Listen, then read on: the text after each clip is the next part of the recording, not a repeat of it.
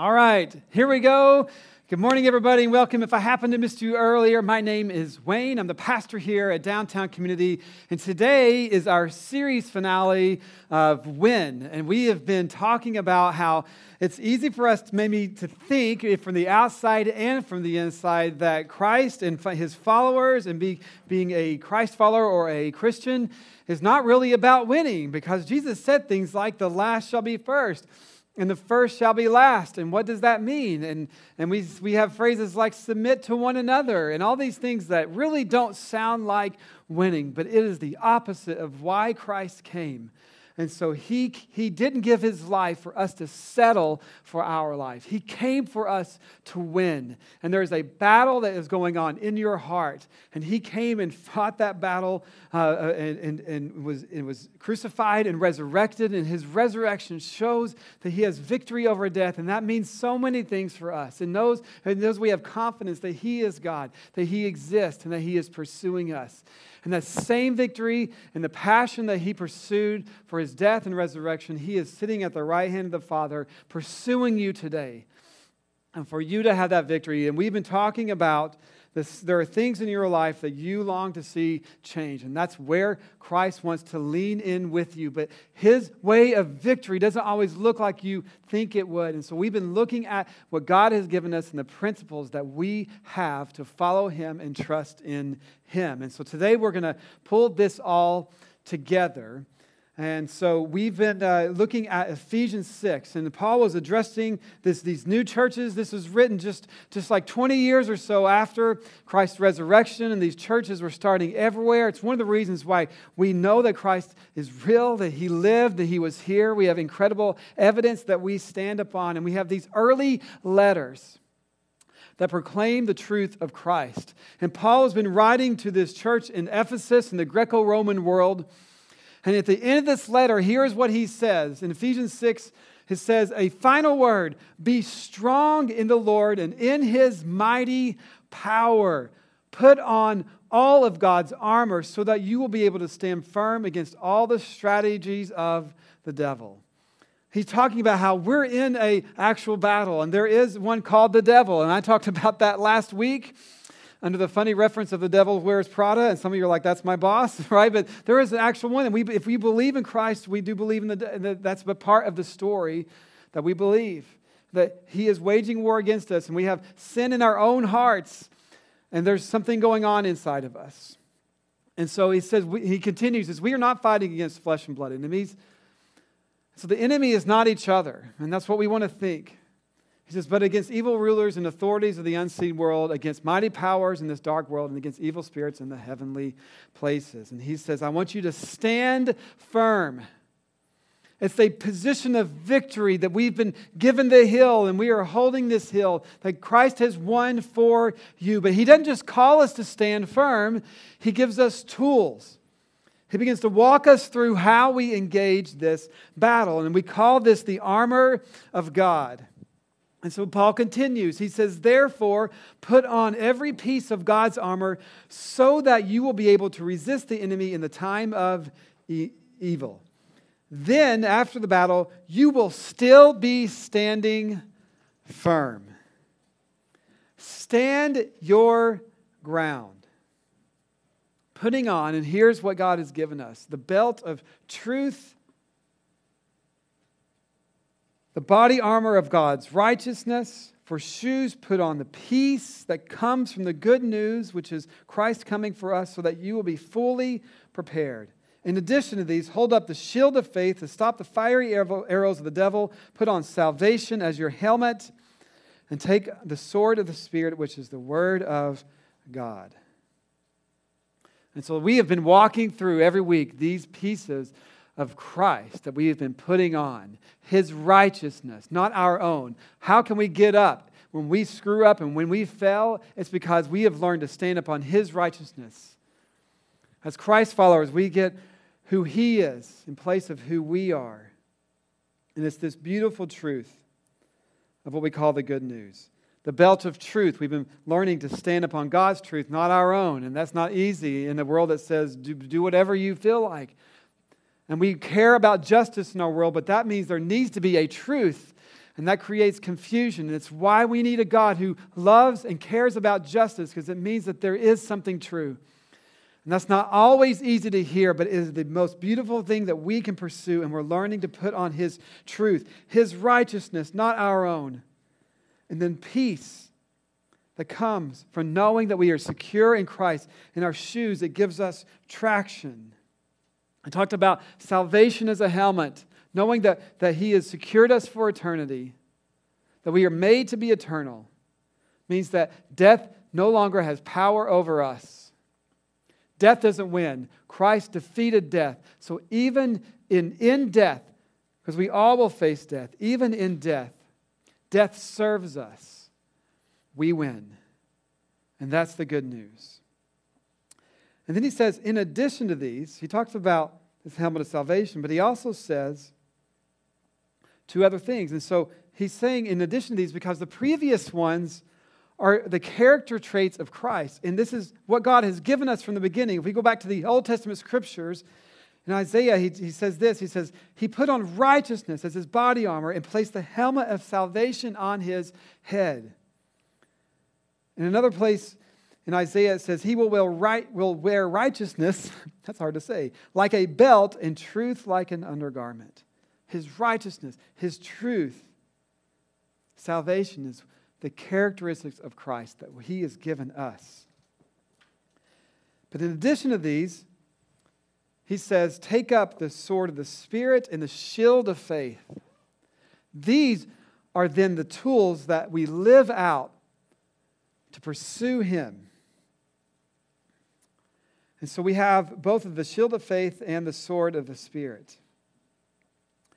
And so we want to look at these final two today. As we take on Christ's character, when you pursue Him, these two are very important. So the shield of faith, we'll start with that one.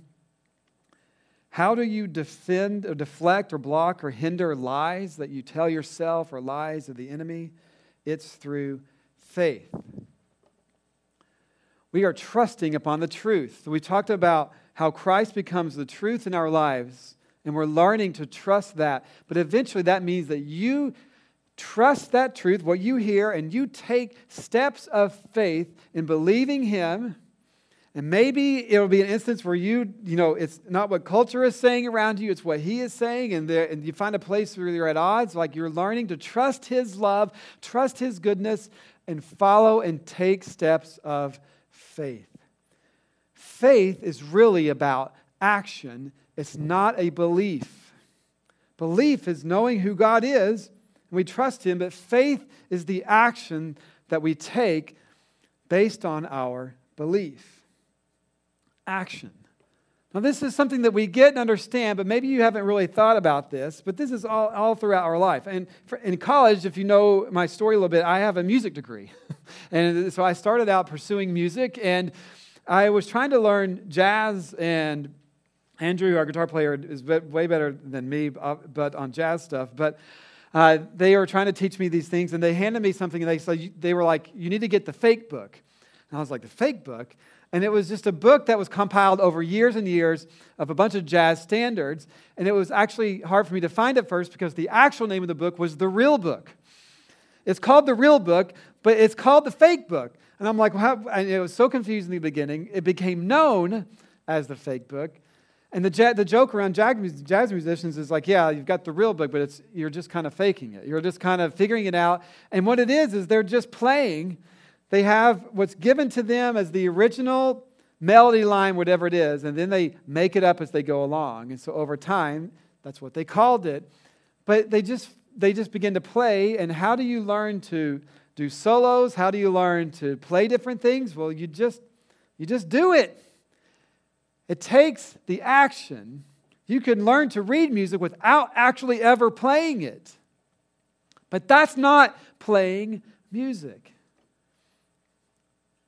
I was trying to learn how to write songs, and a friend of mine was a songwriter, and he was interested. He was like, hey, you want to write songs with me? And what took me, I had never really done that with anybody. And it kind of freaked me out. But what helped me take that step was, like a month or so earlier, I had friends who were in the college that I went to. There's a recording studio. And if you had to be in the major of that area to be able to use the recording studios. And so friends of mine were, and they're like, hey, do you want to just be with us in the recording studio and do stuff? And the immediate thing in my heart was, I don't know how to do that. And so I actually said no. I had never been in a recording studio. Well, you know how the people who were in the recording studio learn how to do that?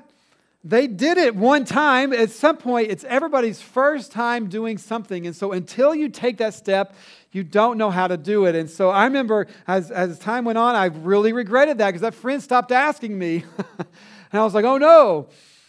And so that was my in. And I had that reaction. And so this other guy asked me, and I'm thinking, I don't know how to write songs with other people. And so I was like, okay, you just do it.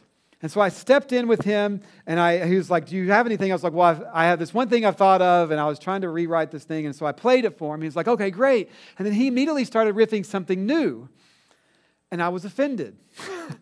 Because he took what I had and started doing something that was different. And I had kind of ownership of that. And there was an emotion involved with that I didn't like. It was funny, over time I started playing and I was like, actually, it's pretty good. Funny enough, he eventually got a recording contract and recorded music. He was actually really good at it. But it was different than saying, yeah, I could probably do that. But then to be in the moment and take the action step is different. I'm acting on the desire to do this, and that's when I actually learn. When you go to the doctor, when you need a procedure done, what do you ask? What do you want to know? You go to the reviews, you look up on Google, and you figure out what kind of degree does this doctor have? How much knowledge? How good was he at school? What grade? Do you ever do that? Some of you are like, I would really love to know that actually, because can we do that? Like, no, you want to know how good is this doctor. And so last summer, almost a year ago, I had to have shoulder surgery.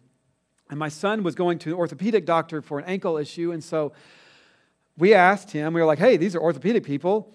And so they know other people that are good. And so we asked them, who do you know that is a great shoulder doctor? And guess what? He had had shoulder surgery.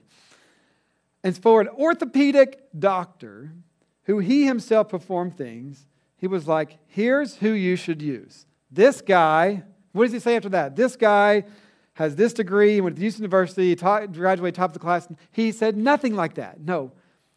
What he said was, he is the guy, if you want shoulder work done, he's the one that does a great job. That's what I wanted to hear. The actions of what this person has done in practice. The funny thing was that he said he has terrible bedside manner, but he knows how to do shoulders. And that's the best recommendation that I could have, except for the bedside manner. And he was 100% correct on that, and that was super annoying. I would have taken a little bit more of that off of the surgery, but that's what you want. You want to know. It's not how much do you know, it's what experience do you have. Like this guy, the last thing you want in a shoulder situation is like, I did it once. I was trained on ankles. It's about the same. I was really good. I was at the top Ivy League school for ankle surgery. So I'm pretty smart. No, I want someone who's done it. Action is taking the step from knowledge to being real. And this is how God leads us. And in fact, when Christ came, here's Christ, part of the Trinity, part of God, the Father, the Son, the Holy Spirit. He comes down to us, and He Himself does the same thing. Listen to these words of Jesus found in John 4:31. He says, meanwhile His disciples urged Him, Rabbi, teacher, eat something. They had been just going out, teaching and doing all these things all day. And His response is funny. He said to them, I have food to eat that you know nothing about. And so they're like, this culture is very literal at the time. And so the disciples were like, Someone had brought him some food. They're like, how did this happen? And they start talking. And Jesus, knowing this, says, my food. Basically what he's saying is, what actually sustains me is to do the will of him who sent me and to finish his work. Do you not say 4 months more and then the harvest? He says, I tell you, open your eyes and look at the fields. They are ripe for the harvest. So Jesus is taking this food conversation into the most meaningful conversation of life. And he was saying, I've come to take action and do what God the Father has sent me to do. He's like, if you're farmers, you say, hey, I've got 4 months, you're counting things out, and then the harvest, he's like, I want you to know it's here. It's here.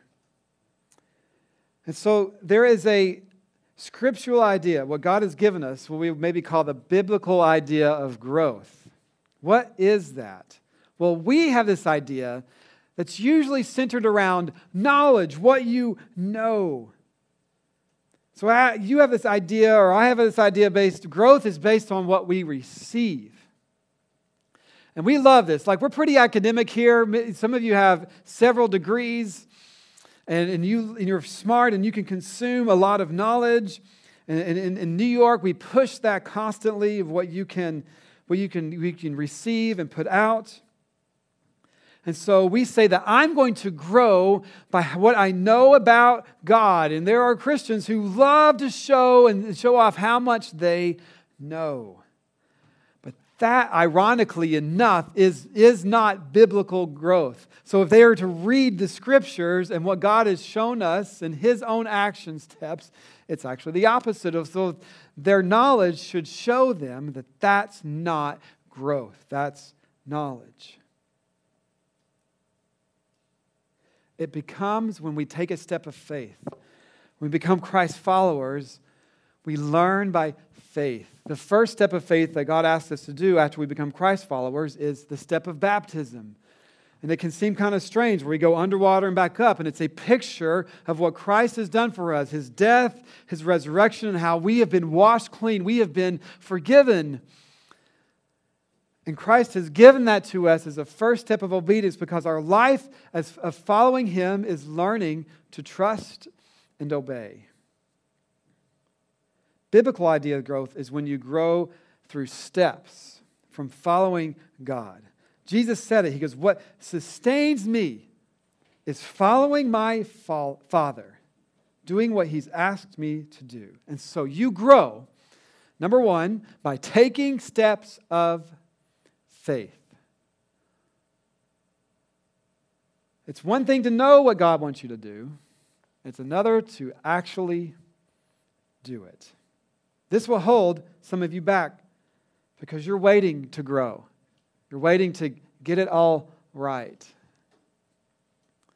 I'm in the position I am now of being a lead pastor from being thrown in the fire way too early. It caused me to depend upon Christ. People have put me in positions in the past that I didn't feel like I was ready for. But I was trusting Christ and He was leading me. But it's not just about Jesus' teaching. It was how He led His people. So He was constantly calling them to take steps that they weren't ready for. And here's the thing, they didn't understand. This is hard for you and me because we want to know all the things. And depending on your personality, some of you really want to know, get it all laid out. And so when one of the stories is where Jesus, one of the miracles He performed was He fed, 5,000 to 15,000 people. And so when it came time, they realized they'd been away from the city, and this is an era with no refrigeration or anything like this. And so, they were away from the city, and they were like, we need to eat. And these people are going to start passing out. And Jesus has been teaching for a long time, and there's huge crowds that were following Christ to listen to His words. And so Jesus was like, you feed them. They came to Him and said, hey, we got a problem. We need to send people away to go home so they don't die, or they need to eat. And so He's like, well, you feed them. And they're like, well, that's not going to happen. They're like, there's no way to do that. And so Jesus says, well, what do you have? Go search the people. Maybe you've heard this story. This is what happened, and they came back with like a little bit of bread and a little bit of fish. And they're like, we have a few things here. It says 5,000, it was 5,000 men. In that era at the time, they just counted the men, so it would have been women and children along with that. He doesn't explain anything. He just says, start handing it out. Just do it. And I'm sure they had a million questions, and they started handing out. He's saying, trust me, take the step and do it. They would have never experienced the moment of seeing that miracle. They came back with like 12 extra baskets of food. If they had waited to try to understand it, as a pastor, this is similar for me, where I encourage people to do something, and it's kind of like saying, hey, you're dehydrated. You should drink some water. That seems logical. Somebody's like, well, what is water actually? Can you explain it to me? Just drink the water. Well, what is it made of? And I don't know, that looks kind of weird. It's kind of clear. Like you just start asking questions. Like, no, this is what you need. You drink the water. We learn to trust the simple steps. And this is the only way that God really works in your life. We're learning to depend upon Him. And that's hard for us. Faith isn't something that you feel something is true. It's acting like something's true. We want to get it right. We want to feel like it's okay. But that'll never happen. If God's word is true, then you can trust Him and you take steps. That is the shield of faith. What's going to protect you is acting in faith and allowing God's truth to lead and direct your life. It's easy to be a target sitting still. If you're moving, that's how they train the military. It's funny, like I was watching some random YouTube video and it was critiquing movies and how they get things right. Do you ever watch those? And one of them was like a person in the military movie was just standing in one spot, taking out like 1,000 people, like several people in a row. And the guy was like, this is stupid. He's like, the very first thing they do is move because they're a moving target. He says, that's the first thing they always train you. It's easy if you're standing still. You know what to look for. Faith is moving in action. And it's a way that God protects us is to trust Him by taking steps. To which usually that leads to this response of, I don't know what to do. And Christians are known for this, and those who are pursuing God, what does God want me to do? God, what is it in my life? And we have that spot where I'm not sure, and we like to be moving, and we like to have this answer. And what do? You start with what you know. So here we're going to walk through this, and I'm going to do letters now. So you do what you know. Letter A, do what you know. For all you note takers, you love this message. Do what you know.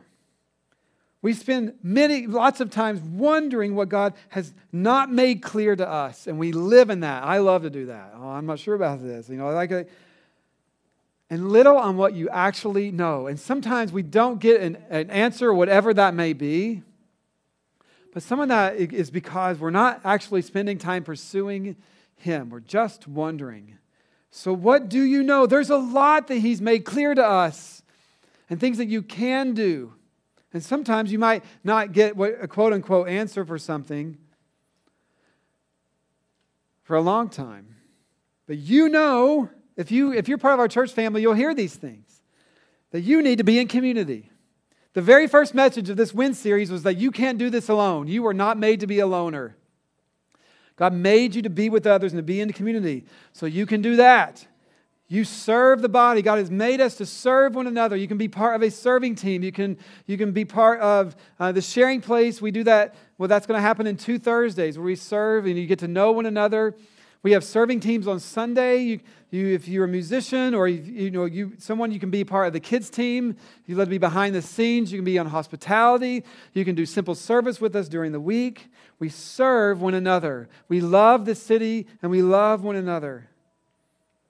You can get to know your coworker. You can throw a party to get to know your neighbors.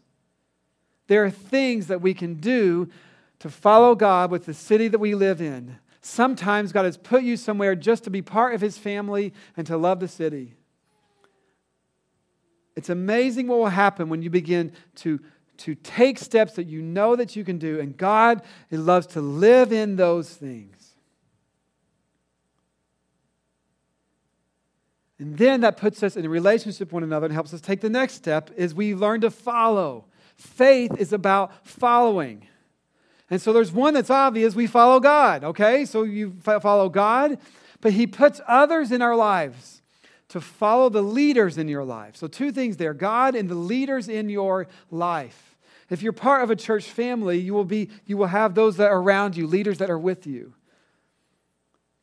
And if you engage long enough, there'll be a step of faith. This is the example Jesus showed us. He says, I do what God has shown me to do. I follow. And then we follow Him and follow others. This is His instructions to us. Jesus shows us in Matthew 28. It says, Jesus, this is before He ascended into heaven. He had just resurrected. It says, Jesus came to them and said, all authority in heaven and on earth has been given to me. He says, therefore, go and make disciples, baptizing them in the name of the Father, Son, and the Holy Spirit, and teach them to obey everything I have commanded you. Part of our Christian faith is to teach one another. We learn to follow people that He's put in our lives. And this is all throughout the early church, the early churches, the early followers of Christ. In the letter to the Colossians, Paul wrote in Colossians 3:16, it says, let the message of Christ dwell among you richly as you teach and admonish one another. We teach and correct and lead one another through wisdom, through singing psalms, hymns, singing to God with gratitude in your heart, in your hearts. But Jesus was the first example of this. John 8:28-29, Jesus said, when you have lifted up the Son of Man, that's His phrase, He's talking about Himself. He says, then you will know that I am He, and that I do nothing on my own, but speak just what the Father has taught me. The one who sent me is with me. He has not left me alone, for I always do what pleases Him.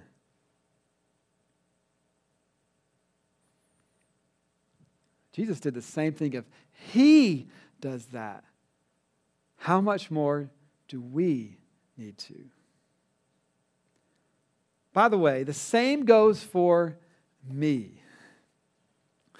As your pastor, I follow. Those who put me in the position when we first started the church, it was a journey of years of following, learning to be obedient to the leaders in my life. But becoming what we call a lead pastor, starting a church, doesn't change that at all. I am constantly surrounded, in fact, it's even more so, by those who speak into my life that will tell me what I don't want to hear, which is actually what I need to hear, and I've learned to actually want to hear that. But I engage God too. This is a habit that's important. And that leads us, stepping out of faith, leads us then to the next thing, which Paul shows us, is the sword of the Spirit.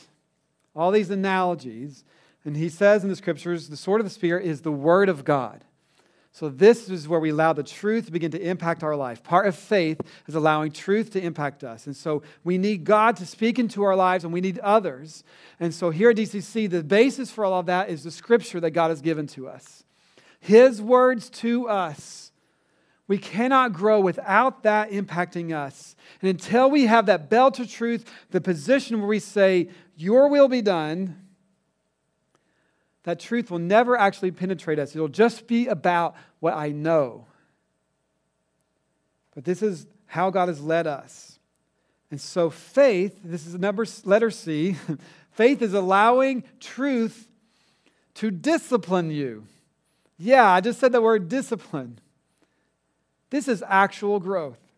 And this is where the beauty begins to take hold. But we're encouraged to do this in Scripture. Hebrews 12 says, in your struggle against sin, our brokenness, the things that leads us to death, he says, you have not yet resisted in the point of shedding your blood. It's like you're still alive. He says, have you completely forgotten this word of encouragement? This is encouragement that addresses you as a father addresses his sons. It says, my son, this is referring to Old Testament scriptures, don't make light of the Lord's discipline and do not lose heart when he rebukes you, because the Lord disciplines the ones he loves, and he chastens everyone he accepts as his son.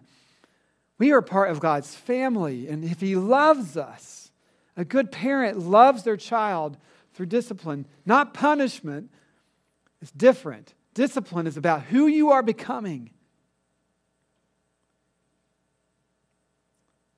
And we won't read the rest of this because it's a lot of scripture, but it talks about discipline is painful, but it produces a harvest of righteousness. There is fruit of joy that God wants to lead you to. Without this, we don't have to show the scripture anymore. Yeah, that's great. Without this, it only becomes about what you want to hear. It will only be about you. And that doesn't actually make you happy. Parents, just try to make your kids happy. Only do what they want to hear. Does that make them happy?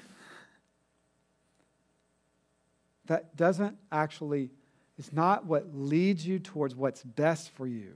God is about putting your well-being ahead of your happiness, ahead of your urgent desires and wants.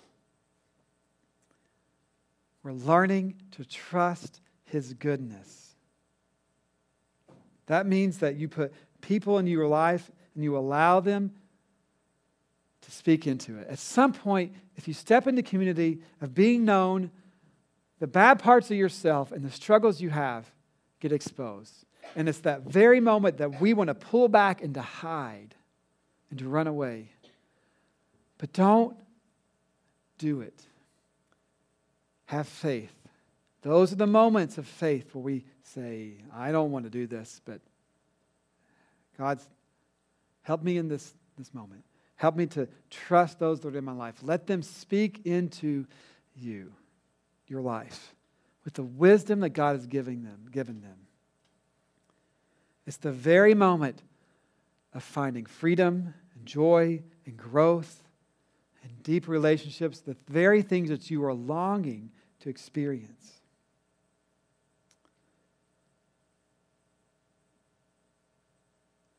Don't be afraid of being known. And so let me recap real quick. Faith. Faith is how you grow. What do? I don't know what to do. I don't know what God's doing in my life, but do what you know. Trust him.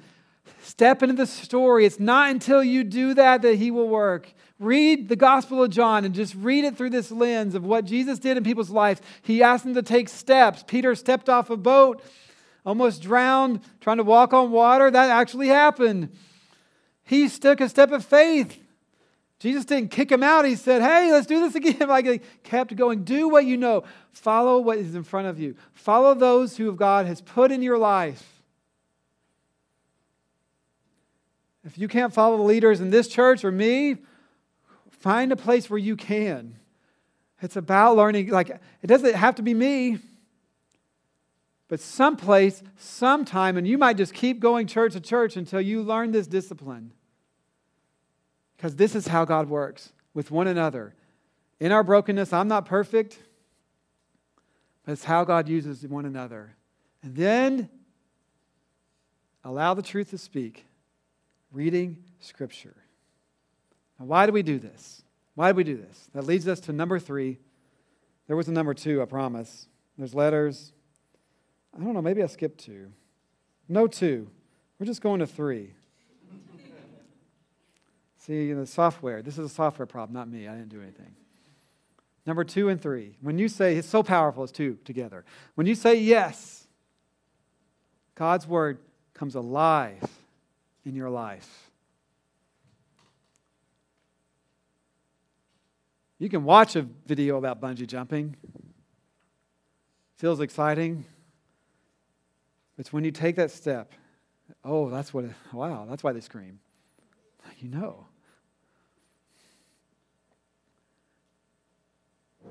It's the best way to live. We live in a world where we just the answer is making ourselves happy, and it doesn't work. Does this mean that God doesn't want you to be happy? No, it's the opposite. It's the upside down. We don't think this is what it means to win. Ephesians 6 says, in addition to all these, hold up the shield of faith to stop the fiery arrows of the devil, put on salvation as your helmet, and take up the sword of the Spirit, which is the word of God. Psalm 16:11 says, you make known to me the path of life. You will fill me with joy in your presence. Psalm 16:11, with eternal pleasures at your right hand. Do you believe this? Listen to Jesus' words. John 15 says, if you keep my commands, you will remain in my love, just as I have kept my Father's commands and remain in his love. I have told you this so that you will be miserable and have to move to a different country and give up. No. I always said this so that your joy may be complete. Love one another as I have loved you. You need him. That's why we're learning to read the Scriptures. How do you do that? Take a step. Read the Gospel of John and look at Jesus' words. It's a great place to start. Or read Ephesians like we've been talking about in this series. Being in a dinner group, when we launched dinner groups this fall, puts you into community to be with others to help you take steps towards him. Do what you know. Do you believe that God wants to experience winning and pursue him? How do you forgive one another? You forgive because God has forgiven you. It's when you forgive someone, you begin to experience God's forgiveness. That's his design. You suddenly realize that's hard. And you realize how incredible God's love is because you see what his forgiveness is like when you extend it to someone else. How do you love someone that's hard to love? Well, Jesus loved us. As we tried to crucify him, he loved us anyway. It's a upside down kingdom. But it's how we win. Engage Christ. Pursue him. Take steps of faith. You can experience this in your life. This week, DCC, as we come out of this series, how can you take time to think about these principles? What is something that you want Christ to impact in your life? Begin to go to him. Put others around you in community and take steps of faith. Let's do this summer, this fall, so that we can win. Let's pray. Father, we thank you so much for the words you've given us. You didn't just leave us here wondering what we should do. But we can know. I pray today for those that feel lost. I pray that they would trust you, take steps of faith. Wherever we are in our journey. God, sometimes your truth is not what we want to hear and what culture around us wants to hear.